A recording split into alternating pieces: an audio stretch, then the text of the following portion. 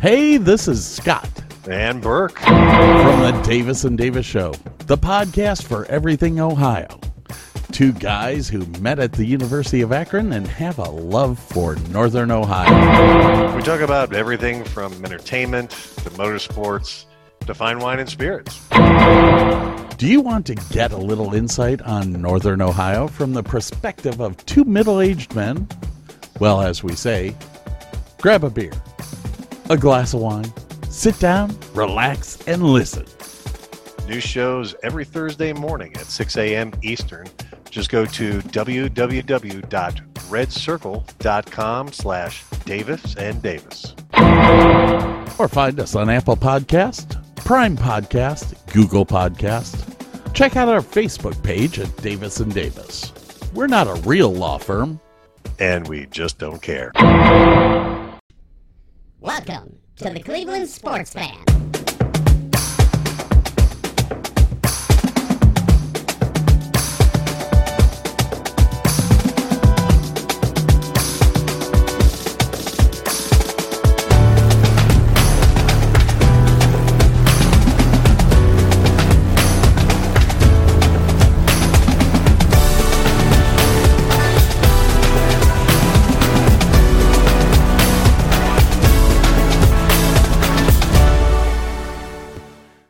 Welcome, everyone, to the Cleveland Sports Fan. I'm your host, Scott Davis. Up next to me is Mr. Oshimaida.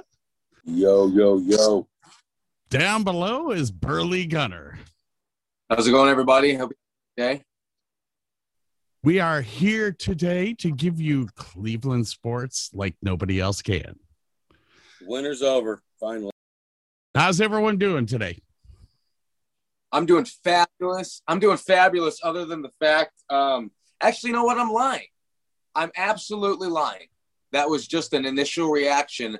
I'm not doing fabulous. I'm actually doing the opposite of fabulous, and what we can explain later on in the show. Uh-oh.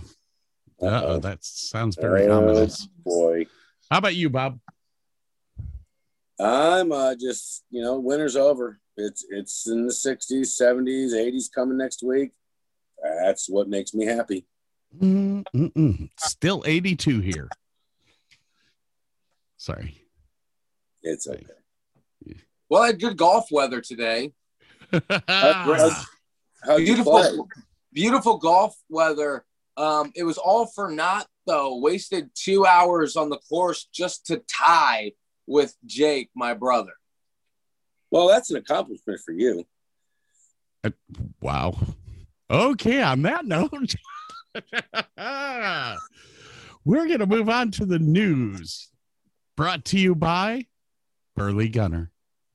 All right, everybody. So obviously we know the NFL schedule is out.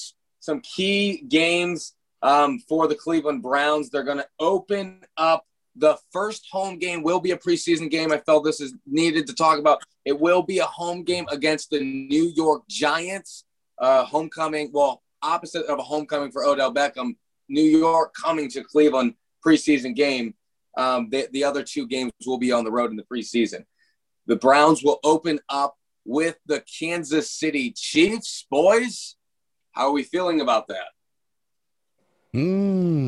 Get the tough game out of the way in the beginning. I'm saving my take about that for my segment. But I'm not, the preseason doesn't interest me. I don't care who they play or where they play. No one's going to play. I think it's interesting that there's only 3 preseason games this year. Taki might be fighting for his job this year, so it might be a little interesting. Switching over, we'll go to baseball now. The Indians, after a 2-game sweep of the Chicago Cubs, they now travel west for a 7-game West Coast trip with the Mariners and the Angels. Zach Plesac on the hill tonight. He will start it out against Logan Gilbert. Logan Gilbert's actually making his debut in the MLB tonight for the Mariners. Oh, no. That means another no-hitter against the Indians. Guy's making his major league debut. They're getting no hit. Although the Cubs series, man, I know it was 2 games and they were really, really low scoring, kind of boring games.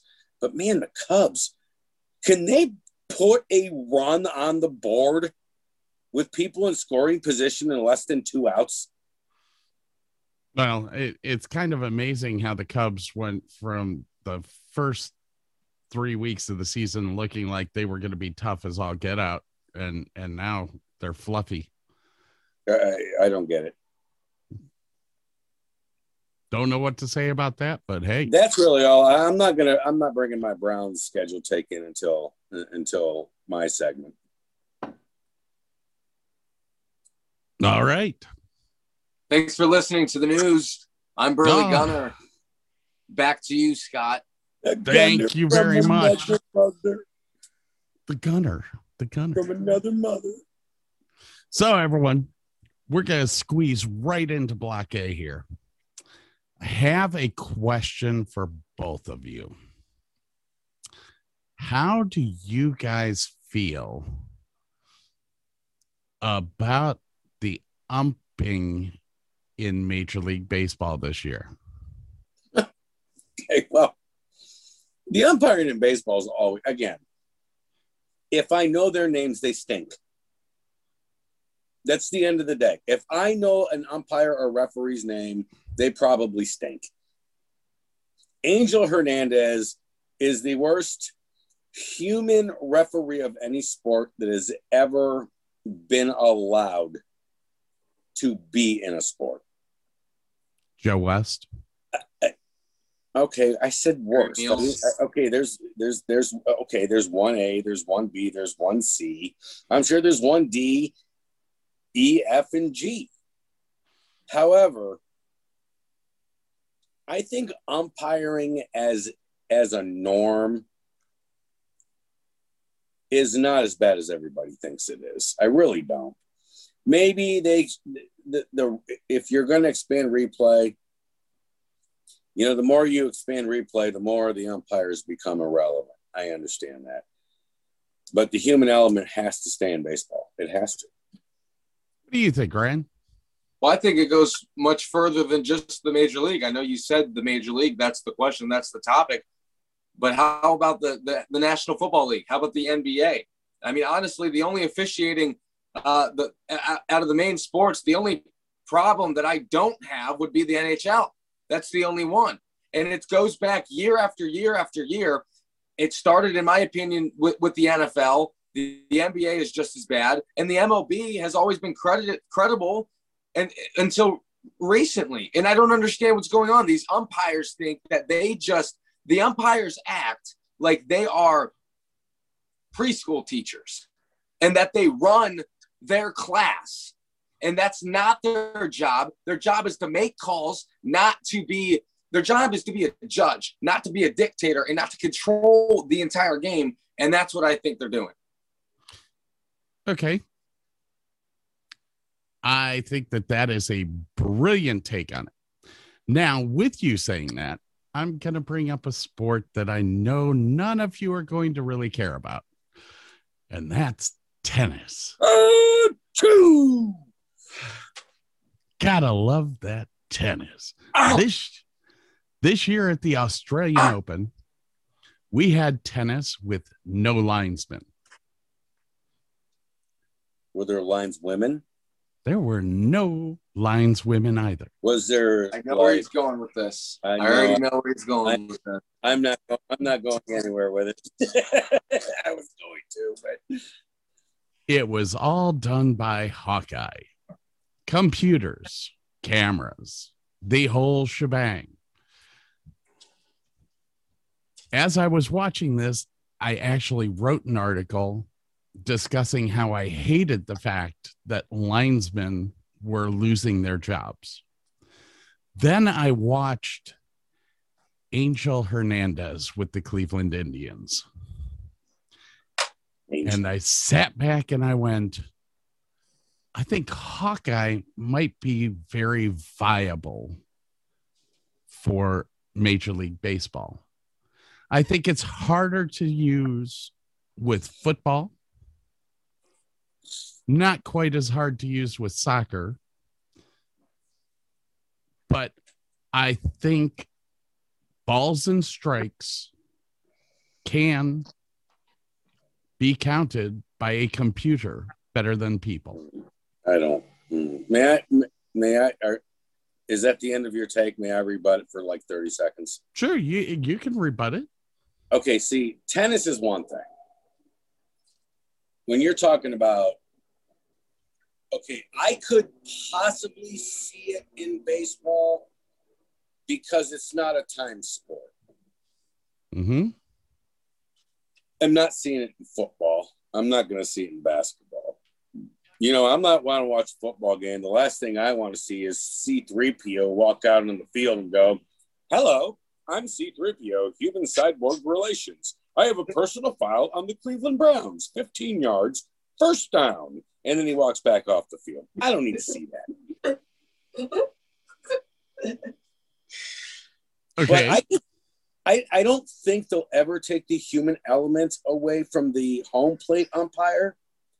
But I could see like they do in tennis with the lines. If it hits the line or doesn't hit the line, if it's a home run, it's not a home run, it can be all computer generated. I could see that happening in the next 10 years. I never will see the human element behind the plate ever go away. Oh, it will. It will go That's away. my opinion. You're putting a person, a man, behind another man whose head is right in the way of the strike zone. You're never going to have a human be able to call balls and strikes as good as a computer will. But that's the fun of playing the game. Well, tennis has already taken the fun out of playing the game, so why not do I know, it with but other sports? okay. When I played baseball in high school and in college, I would watch the pitcher ahead of time. Lefty, righty, didn't matter. And I would see what he threw. And then I would talk to the home plate umpire before the game and say, "Hey, you know what? Where are you thinking? You know, he's got a good curveball. Where are you thinking your zone is? You know, what do you like to call?" Even coaches do that. I mean, you can keep the human element in the game without extracting the home plate umpire. Why hasn't it ever been a thought? I mean, why hasn't it ever been a thought to have the umpire, instead of being home plate umpire, have him be on the pitcher's mound? Is that not a thought for safety precautions? Oh yeah, it's not safe at all. Okay. Well, how about this? The Houston Astros have proven to us that they can use video cameras in the outfield to see catcher signs. So no. So seriously, so why the hell could they not call balls and strikes from the outfield? It's 2021. We have the technology, the cameras to do it. It's as I was saying, it's gonna happen. I know that Bob is a purist and all that. That's fine. Be a purist. I'm not going to argue that I'm not. Instant replay was brought in. I hated it. Every purist sits back and says that was never going to happen. But guess what? It happened. Okay, but see. The fact is that an umpire makes $50,000 a year. If you could knock it down to one umpire per game, you're going to save millions of dollars. What do business owners like to do? Well, they like to save money. Okay, yes. But see, I'm gonna argue your point, because the saving money part for Major League Baseball, please don't. That's Major League Baseball doesn't need any money. They don't need to save any money. The teams may, but they don't. And I know it costs the teams. But you can look at, again, you go to football and, we can't do this in football because it's too fast paced and da-da-da-da-da. A damn referee could have cost the Browns from the AFC Championship game last year because he missed a head-to-head hit. Next thing I know, it's Kansas City's ball on a 20. I'm absolutely for human error in everything. Listen, I'm absolutely for, if something works better, then change it. I'm not saying we have to keep the home plate umpire forever. If they can figure something out that works, but here's something else that we're not talking about.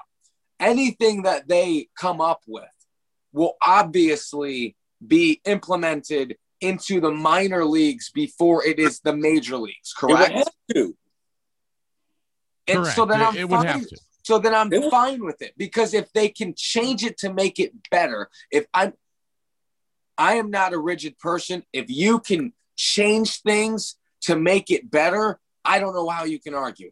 Okay, well, then you almost have to implement it in high school, because no, you don't. No, you don't. Half the guys that get drafted in the first round of the draft don't go to college. They come straight from high school. No, you don't. You absolutely don't need to implement it in high school. Rules change, regulations change as you get to the pros. The game is still the same, but when you get to the pros, it's more efficient. It's a more efficient product than high school would be. You don't have to put it in high school sports. Oh, that's fair enough. That's fair enough. You wouldn't even have to put it in college sports. But you'd have to put it in the minors first. I think in the end, everyone wants a game that is equal and fair, and taking the human error out, even though you're upset with it, Bob, I would rather not see my pitcher pitching 120 pitches because an umpire can't see a strike. My final take on this is it's not the fact that I want to see. Yes, you're right.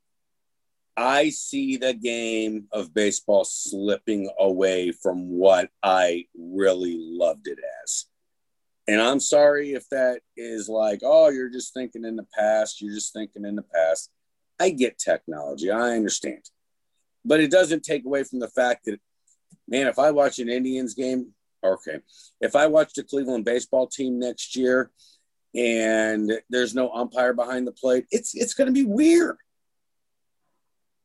On that note, everyone, we're going to take a little break here and come back in a second for round two. It's time to move on. All right, we are back on the Cleveland Sports Fan. Segment number 2, we welcome back Scott Davis, host. Burley Gunner. Looks like he's in front of the stadium, although I'm not sure. He might be, actually. All right, so I want to go back to December. And we all remember the game that the Browns had to beat Pittsburgh at home against their junior varsity squad just to get into the playoffs. And it basically took a missed 2-point conversion from Pittsburgh for the Browns to even make the playoffs. And then they go to next week. And I'm going somewhere with this. We go to next week, and every Cleveland, and I'm quoting Rich Eisen from NFL Network on this. He had a segment, and it said it seemed like in a 3.5-hour span, every demon that was cast on the Browns over the last 20 years kicked in the nuts over and over and over again, came into that one game and everything went right. Like the football god said, you know what, Cleveland, we're going to give you a day. And I've been looking at the schedule before it was released. And I think the football gods have shined on the Browns once again. Outside of the Chiefs opening day, which my prediction is the Browns will win that game, because I think it's a lot easier to build a newer defense than it is to build a newer offensive line. And Kansas City is going to have 4 out of 5 starters that are going to be brand new, maybe 5. Then we get the Texans. And then we get the Bears. And then we get the Vikings. And I kept waiting to see all these Monday night games and Thursday and Sunday. And I understand that we play, I believe it's one Monday night, a Sunday night, a Thursday night, and Christmas. It's prime time. Christmas isn't prime time, but it's a standalone game. I think this works out perfect for the Browns. I don't want the Browns to be hyped like they were going into 2019. I don't want the Browns to feel themselves. I want the Browns to go through the season and play a normal schedule. I love how many 1 o'clock games they have. I didn't expect it. I thought the NFL was going to use the Browns as a catapult to primetime game after primetime game after primetime game. And they're not doing it. And the NFL gave the Browns a gift with their schedule. I agree with you. I agree with you about the gift being week 1 in Kansas City. But I think you've got it all wrong. I think you've got it exactly opposite, actually. The Browns didn't need to play Kansas City week 1 so they could win. They are playing Kansas City week 1 to set the bar high, because that's exactly what they need. And I'm not going to get into details about what I think or want to have happened in that game. But the fact of the matter is, how can you say that a Super Bowl favorite, Patrick Mahomes, former Super Bowl champion, former NFL League MVP, with Coach Andy Reid, favorites in the Super Bowl, get embarrassed? And now you want to come on this show and talk about the Browns are going to beat the Chiefs? I think you've got it all wrong. Not to mention, I don't know if you want the Browns to beat the Chiefs. I think it's I don't think that this is an NFL blessing, guys. This schedule is one of the toughest schedules for any team this year. Not to mention the fact that we have the Ravens back to back. I've never seen a schedule with a team back to back. This is going to be a tough season, and putting Kansas City first, while I sit back and go, yeah, let's get rid of the hard game first. The fact is the fact. Andy Reid is incredible at the beginning of the season. Scott, I seriously think that the Kansas City game is going to be a loss. I agree with you, Scott. I think they're going to lose too. But I could argue that as a Browns fan, that's not necessarily a bad thing. You got to look at what you got in front of you. If you tell me the Browns are going to lose 24-21 in the opening week against the Kansas City Chiefs, I say that's a win. I say that is a win. That is so much fuel. That's not a hose putting out a fire. A hose putting out a fire is the Browns getting rolled 42-3. That is putting a hose on a fire. But if the Browns can compete with the Kansas City Chiefs and almost come close, that just sets the season on fire in a good way. Okay, but wait a minute. I'm not making a barometer test on week 1. Okay, if the Browns lose 24-21, that may seem great, but I'll tell you who doesn't see that as great, and that's Kevin Stefanski and Baker Mayfield and the rest of them guys. This is not, we lost week 1. Oh, we lost to the Steelers by 3. We lost to the Ravens by 4. That's not the mentality anymore. Your goal is to go 17-0 if you're the Cleveland Browns. And that's period, plain and simple. So I play him in week 1. I play him in week 8. I play him in week 14. I don't care. Although I do want to say one thing before you guys go on to the next topic, or if you're done. But Ryan made a point. Did the NFL really put Ben Roethlisberger in front of a firing squad the last 4 weeks of his career? Yeah, they really did. Jesus. He might. That's a gauntlet. That's a gauntlet. They play. I believe it's Tennessee. No, it's Kansas City, Tennessee, Cleveland. No. It's Tennessee, Kansas City, Cleveland, Baltimore. Yeah. A gauntlet. And they're going to need most of those football games to be W's. Dude, the last thing I need to see is Ben Roethlisberger carted off the field for his last game. That's an embarrassment. I mean, the schedule is what it is, but when you said that and I looked at it, I'm like, oh my God. They're playing, and they play Buffalo week 1, so he may not get past that.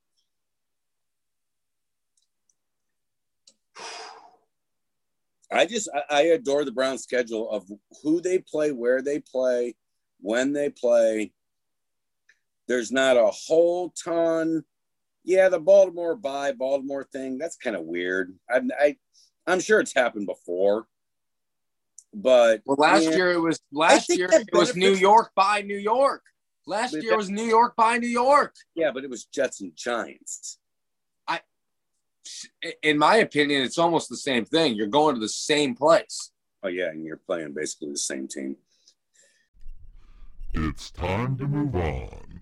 Welcome back, everybody. This is the first ever recorded edition of Burley's Beats, a segment that I absolutely love and pride myself on as a betting man. I absolutely love it. Credits, obviously.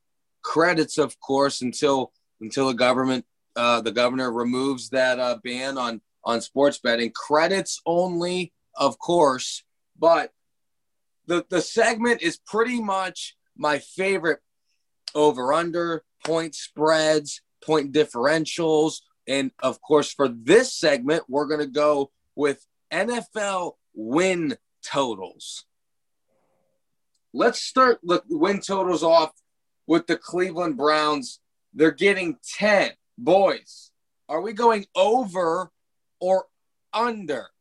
Now, keep in mind, you need 9 to lose, 11 to win. A 10 would be a push. And in the betting world, a push means, if you're not familiar, a push is a draw, essentially. You don't lose credits. You don't win credits. Does that make sense? So if the win total is 10, boys, we need 11 for the win, but 9 for the loss. Browns 10, over under. And actually, my mistake, the Browns, I believe they opened at 10, but they are now 10.5. So there will be no push scenario. They have to either hit 11 for a win or 10 for a loss. I'm going over. I got them winning 13. So I've got them winning 11. So I definitely have to go over. I would also agree. I would absolutely agree with the over on that, because I think it's at least 11. Is the money good on that bet right now? So if you were to take the over, the odds are actually favoring the under. If you took the over, you're getting plus 110. So if you were to take the under at 10.5, and I think the reason that is because there's no push scenario. So keep in mind, there's no push scenario. So that's why that's like that. Right, and you got the Browns at minus 130 if you take the under. So 10 or less, you would hit that bet if you were to place the under. Again, if the Browns go 10-7, that's they're looking for a new quarterback. So I have them winning 13. So I'm way over. We'll keep it in the AFC North, okay? With the Baltimore Ravens also getting 10.5. Boys, Baltimore over under 10.5. I'm going under. I'm going to go, what'd you say it was, 10.5? 10.5. 11 wins it, 10 loses it. I'm going to go over just because I think they'll win 11. I think there's still – I don't see a whole lot of teams in the AFC competing. I think that they will be at 11, so I'll go over. I'm going to disagree. I'm going to go with the under. I'm going to bank on the health of Lamar Jackson. He's not going to play all 17 games. And I think I predicted a downfall for Baltimore last year. We kind of got it until the last 5 games when they rattled off like 5 in a row. But I would expect the downfall for Baltimore this year. I would take the under on that one. Okay, Ryan, but okay, I was considering Lamar Jackson playing all 17 games. I don't think he will. Well, if I was at the But window, I'm if going I was at the window placing a bet on the over under, I would factor in. I don't think Lamar Jackson's going to play all 17 games. Moving on now to the Pittsburgh Steelers. I'm actually shocked by this. I thought out of everybody in the division that they would be favored the least amount of wins just based off of their schedule. But they're actually getting 8.5. I don't think I have to go around on this one. Can we just all save some time and agree that that's going to be under? No, they're going over that. I'm sorry, Scott. Go ahead. I'm going under. Okay, I would absolutely agree. Look at the way they played last year. Yeah, you know what? And look at their last 4 games. 5 if you count Minnesota. I'm trying to give Ben the benefit of the doubt that he knows this is his last year and he can come up with 3 or 4 games that he's just going to win on his own playing or a couple $1 million. What did they do to help him this year? They picked up a running back. They really didn't. They built for the future in their draft. So yeah, I'm going to go. I would say 8, 7 or 8's about right for them. And lastly, I'm sorry. Go ahead. No, that's fine. So if you're going 8, that means you're going under.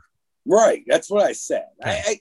I want to give Ben the benefit of the doubt. I want to think that he is going to pull some magic out of his ass in his last year to win a few games, to maybe get to 9 wins or 10 wins. They're not going to make the playoffs. But your point's valid, Scott. They built for the future. They didn't build for this year. Yeah. Outside of Najee Harris. Yeah, that's really the only thing they built up this year to help them with is the run game. I agree. Lastly, the Cincinnati Bengals. I don't like this one either. They're getting 6.5, and I'm going to have to go under on that one as well. You've got the Browns and the Ravens, who is probably going to be 4 losses right there. And when it comes to Pittsburgh, I know we were just kind of talking about them not winning many games, but the games that they're going to have to win are going to be Cincinnati. So I don't like Cincinnati's chances this year. I see definitely under 6.5 for Cincinnati.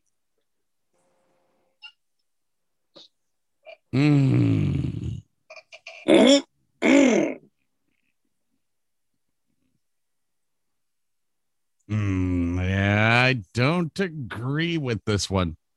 Sorry. I might go over. We don't know. There's a lot of unknowns with this team right now. We don't even know if Burrow is coming back. He's slated to come back, but we don't know. So slated. I love that word, slated. The thing is that if he comes back, I think they're going to win more than 6 games. It wouldn't shock me, Scott, because actually, I said this. I've said this on record multiple times. It wouldn't shock me if Cincinnati finished 3rd in the division. Yeah, and if my prediction's right with the Baltimore Ravens not having Lamar all 17 games, they could possibly finish in a crappy AFC North division at 2nd place. I mean, even with as upset as I was in the draft with what they picked, I think they are still in a better position to win more than 6 games. I think they're going to be a 50-50 team. Okay. So. Well, you guys were bantering, and I understand everything you said, and I looked through the Bengals schedule. I don't see them winning more than 3 games. That wouldn't shock me either. That's the thing about the Bengals. Three games. I see the Lions, and I see maybe Jacksonville, and maybe Pittsburgh once. Outside of that, they're not beating nobody. Who are they going to beat? Jets are going to stink too. It's time to move on. Welcome back to the Cleveland Sports Fan, everyone. We got about 10 minutes left. What do you want to talk about? We want to talk about baseball. Baseball. 30 games have gone past. How are we feeling about this season? I think the season is great. I think that there are more teams that are in playoff contention that I would have expected. There's a lot of sleeper teams like the Giants that came out of nowhere. The Cardinals, I just like the competition thus far. And honestly, the Dodgers have started to fall off. Let's not mention the Dodgers.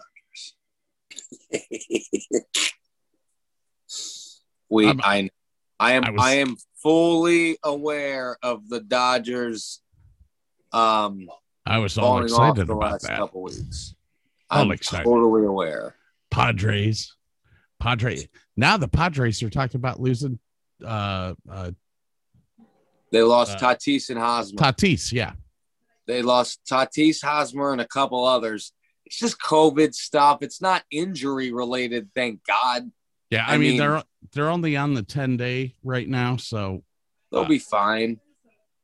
But this has been one of the most interesting years in baseball that I've ever seen. I think so too. The fact that the Yankees payroll is still up at a normal where their payroll would normally be, and the other half of the spectrum is down below normal. I mean, you look at the Cleveland Indians salary, they're at $50 million. That's $50 million below where they usually spend. So you're seeing COVID hit some of these teams. But honestly, Cleveland's doing a lot better than I thought they would with what they spend or with what they're spending. I still think that we have a slight problem with our pitching. I think that's something that we need to work on from now until the All-Star break, is building up our pitching. It's not necessarily the starters, it's not necessarily the bullpen. It's more of the starters. We have two starters that are brilliant. One starter that is good, and then two starters that I just sit there and go, I need to see more out of you. See, I'm the same way, Scott. With the pitching rotation, I predicted that the Indians would smash the win total at 81 or 82. I thought they'd win close to 90 games this season. I thought it'd be a really good year, and it's panning out that way. It's just the opposite of how I thought it would pan out. I can't scale that as a good thing or a bad thing, because I didn't think the bats would be as miserable as last season, but I didn't think that they would be as good as they have been. The bats have been better than the pitching. The bullpen's been excellent. The starting pitching just isn't as dominant. The hitting is not going to stay this way, I don't think, for the full longevity of the season. They're going to put up runs, but for a team that's only going to average maybe 3 to 4 runs a game, they got to get better dominant starting pitching like they've had from the past couple seasons, and we're just not getting that right now. Not even really from Shane Bieber. What do you think, Bob? Bieber pitched the other night, and he gave up the first run of the game. Like, that can't happen. Okay, well, What you just said is actually the point I'm trying to make. He gave up the first run of the game like Shane Bieber is just supposed to go out and throw 8 shutout innings every time. No, but I don't think that's I think he's given up the first run in 2 games. And they've won them both. And they've won them both. Okay. His two last outings were his, if you want to call them, worst outings of the season, and they won both of them. You're right. Okay, I look at Shane Bieber. I look at Zach Plesac. I'm sorry. I always want to call him Dan Plesac. Sorry. I look at Savali. I look at Tristan McKenzie. And I look at Logan Allen. And the reason I say that the Cleveland Indians, and I'm going to talk strictly about the Indians. There's a lot of nice stories in baseball going on right now. There's a lot of teams having good early starts to the year and a lot of good players. But the Cleveland Indians are a pitching factory. They produce pitcher after pitcher after pitcher after pitcher. Tristan McKenzie's in the second. Yeah, then we trade him away. All right, let's move on to who are your biggest movers in the season? Ryan? The biggest movers? Yes. Elaborate. The teams that you did not think would be in contention, but are. What about teams? What about moving downward? Can we do teams that moving downward? We can do moving downward, moving the upward. Minnesota Twins. They've got 12 wins on the season right now. I thought they were going to be competing for the Central Division. I know it's only 30 games, but geez, 12 and 23 are the Twins. Another team that would be moving upward would be the San Francisco Giants. Right now, the Giants are leading the National League West by 2.5 games. That's a whole series. I was really excited by the Padres this year. I think the Angels were another team that I was going to get excited for, but just have kind of been there. It's the whole Mike Trout thing. It's when you're dealing with the salary that's that high, they kind of tied their hands. I don't think that they're going to be able to do anything until they unload Mike Trout. It's a shame too, because I thought with their pitching staff this year that they would be pretty solid, but yeah, they're in last place. And look at the Cubs. The Cubs have just, I mean, the Cubs came out strong, and all of a sudden I'm like, what? The Mets are talking. Well, DeGrom is going to come back, which will help the Mets. But are the Mets really showing that they are a $150 million team? The Mets are quietly in first place in their division. I don't know how that is. I couldn't believe my eyes this morning when I checked that they've won 18 games. 18 of them. They've 18 quiet games. I don't feel like it's been that. I was waiting had to refresh the app and say, that's not right. That can't be right. I refreshed. I went back. I said, wow, that's right. The Mets are in first place. They've won 18 games. You know, even with all the turmoil they've had. Right. Yeah. And with Lindor being terrible. The Phillies are a lot tougher this year than I thought they were going to be. I'm not surprised about the Pirates. The Oakland A's. I mean, here's a team that seriously has no home after next year. And they're in the top 10 of teams. for the season. Pretty I- sad. I- this has been a very, very interesting year. Who else we got? The Reds are 17-17, and they will probably finish exactly 500 because that team one night will look like the best hitting baseball team in the majors, and then the very next inning, not even game, the very next inning, they will show you that not only will they strike out 3 times in a row, but their bullpen will give up 6 runs. The Reds have turned out to be a team that I've been excited about this year. I think they can actually turn it back on towards the later end of the season. I think we're seeing the problem that they had with trading Trevor Bauer. If they would have kept Trevor Bauer, I think the Reds would have an opportunity to go for the pennant. But without Trevor Bauer, I don't think that they're going to do it. I think they're going to be a tough team. I don't think that they can make it to the pennant. Oh, my goodness.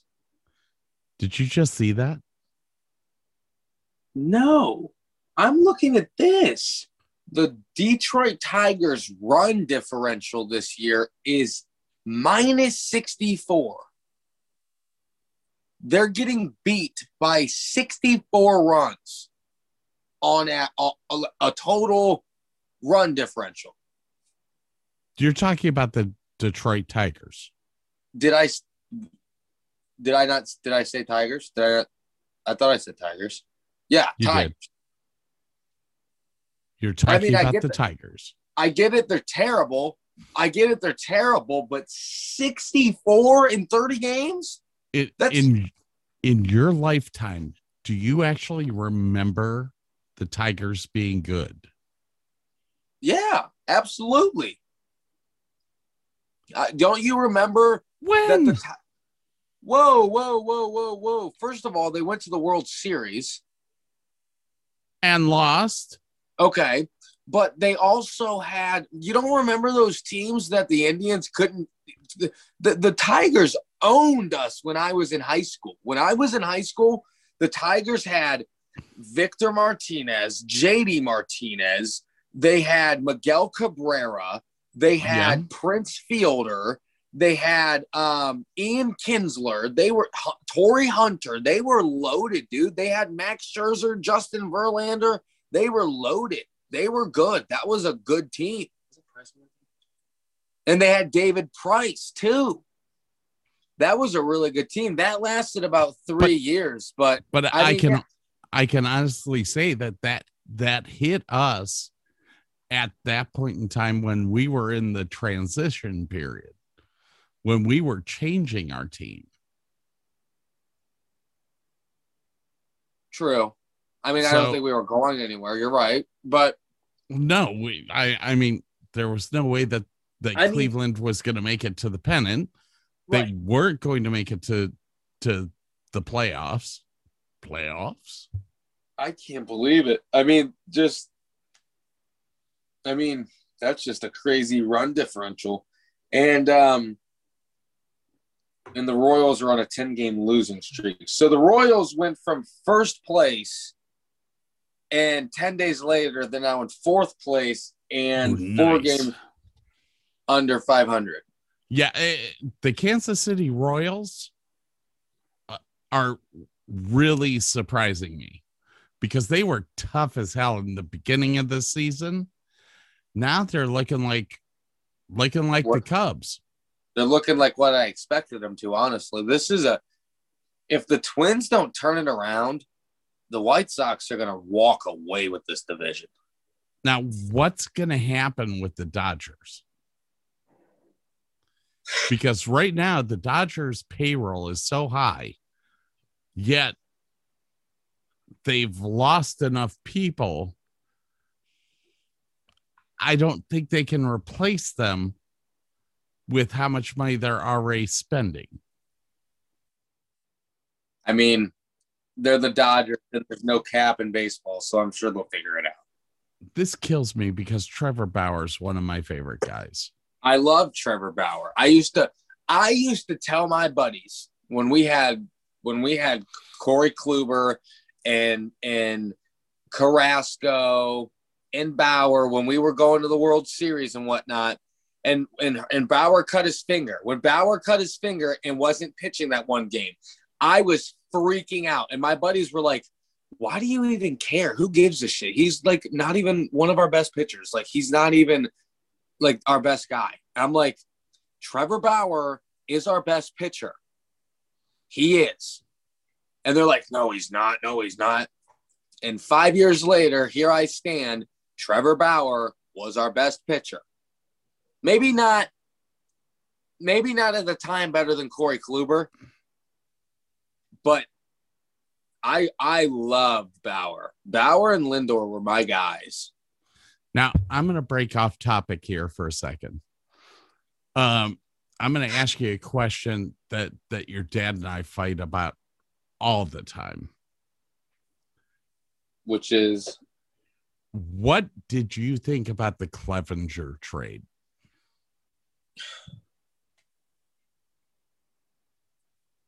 I mean, I feel like they only traded him because he broke like a team rule. And I'm just like, come on, you like, that's not a way to punish someone. You don't just trade. You punish them. You don't trade them, because now what you're doing is you're punishing the whole team and the city.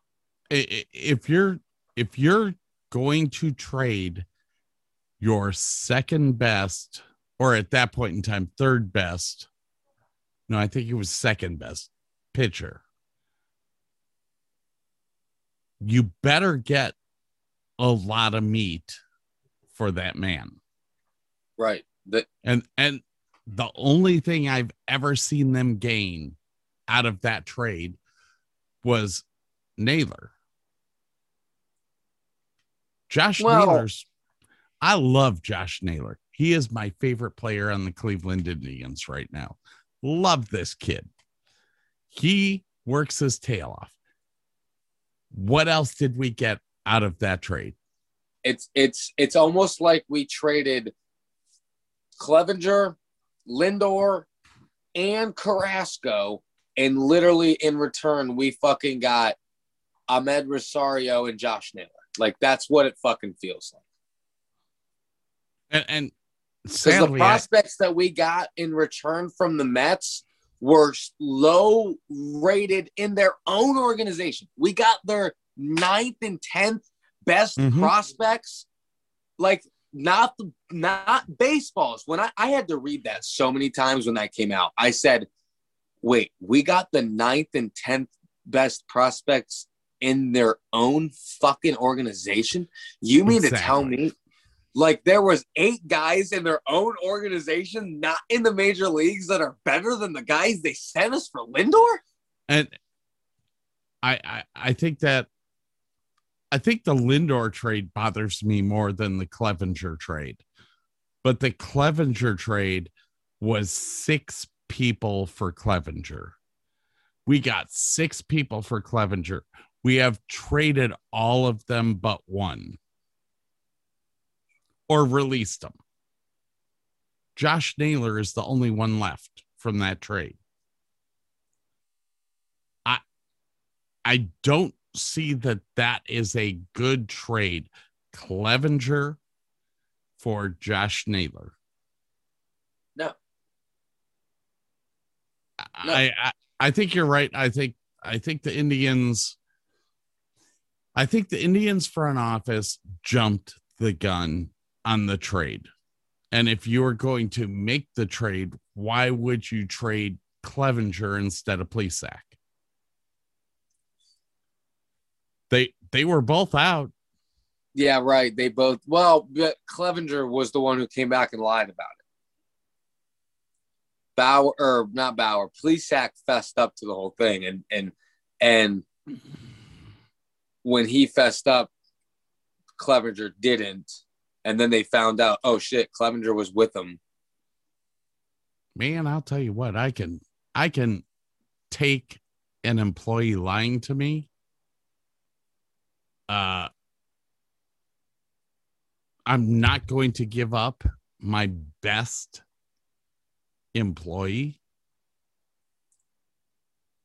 for a downgraded person. And especially with what's going on. And like, because COVID is like such a touchy subject and everyone has their own opinion about it. Do not take it that I don't like Josh Naylor. He is my favorite player right now. I love this kid. I just don't think that Clevenger was worth what we get out of Naylor.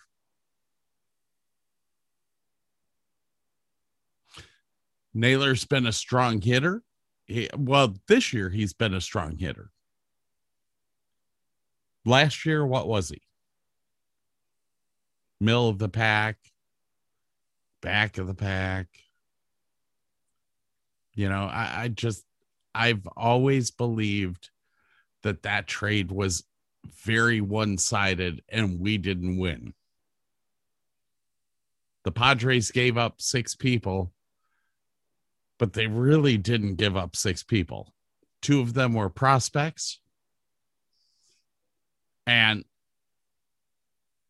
we got a catcher when we already had 3 catchers here. What Franmil came from the Padres, but not for Clevenger. No, Franmil came with the Trevor Bauer trade. Right, when we dealt from Bauer. The Cincinnati Reds. Right, but Franmil came from the Padres. It was a 3-team deal, I thought. Puig was with the Reds. Franmil Reyes, I think, was with the Reds as well. I don't think that was a 3-way trade. I think that was Cincinnati. He was with the Padres. Hold on. Yeah, I think he got traded to the Reds, though. Did he? He went through 3 trades that year before he ended up at Cleveland. Here it is. Padres trade Franmil Reyes and Logan Allen. Logan Allen for... Oh. Okay.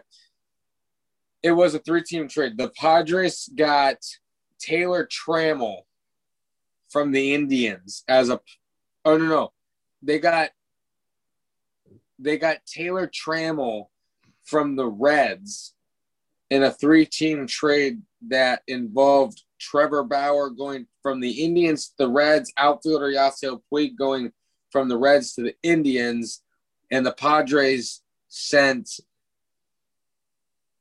the Indians Franmil Reyes in return for the Reds to send a prospect to San Diego, which now that doesn't even make sense for San Diego. Like, I feel like they would love to have Franmil Reyes right now. Oh yeah. Like, they traded Franmil Reyes for a prospect. I mean, I get at the time they were rebuilding and didn't expect their team to like erupt like this last year, but it was Franmil's rookie year. So he hadn't really proved himself. He had been traded earlier that year. So you didn't see him get settled into a team where he's settled into a team now. This man's got 10 home runs already this season? Oh, Franmil just needed a place that he could settle into, a group of people that he could work with. I hated losing Trevor Bauer, but grabbing Franmil was one of the best things that we ever did. Hey, from Bob, Ryan, and myself, we want to thank you for listening to the Cleveland Sports Fan.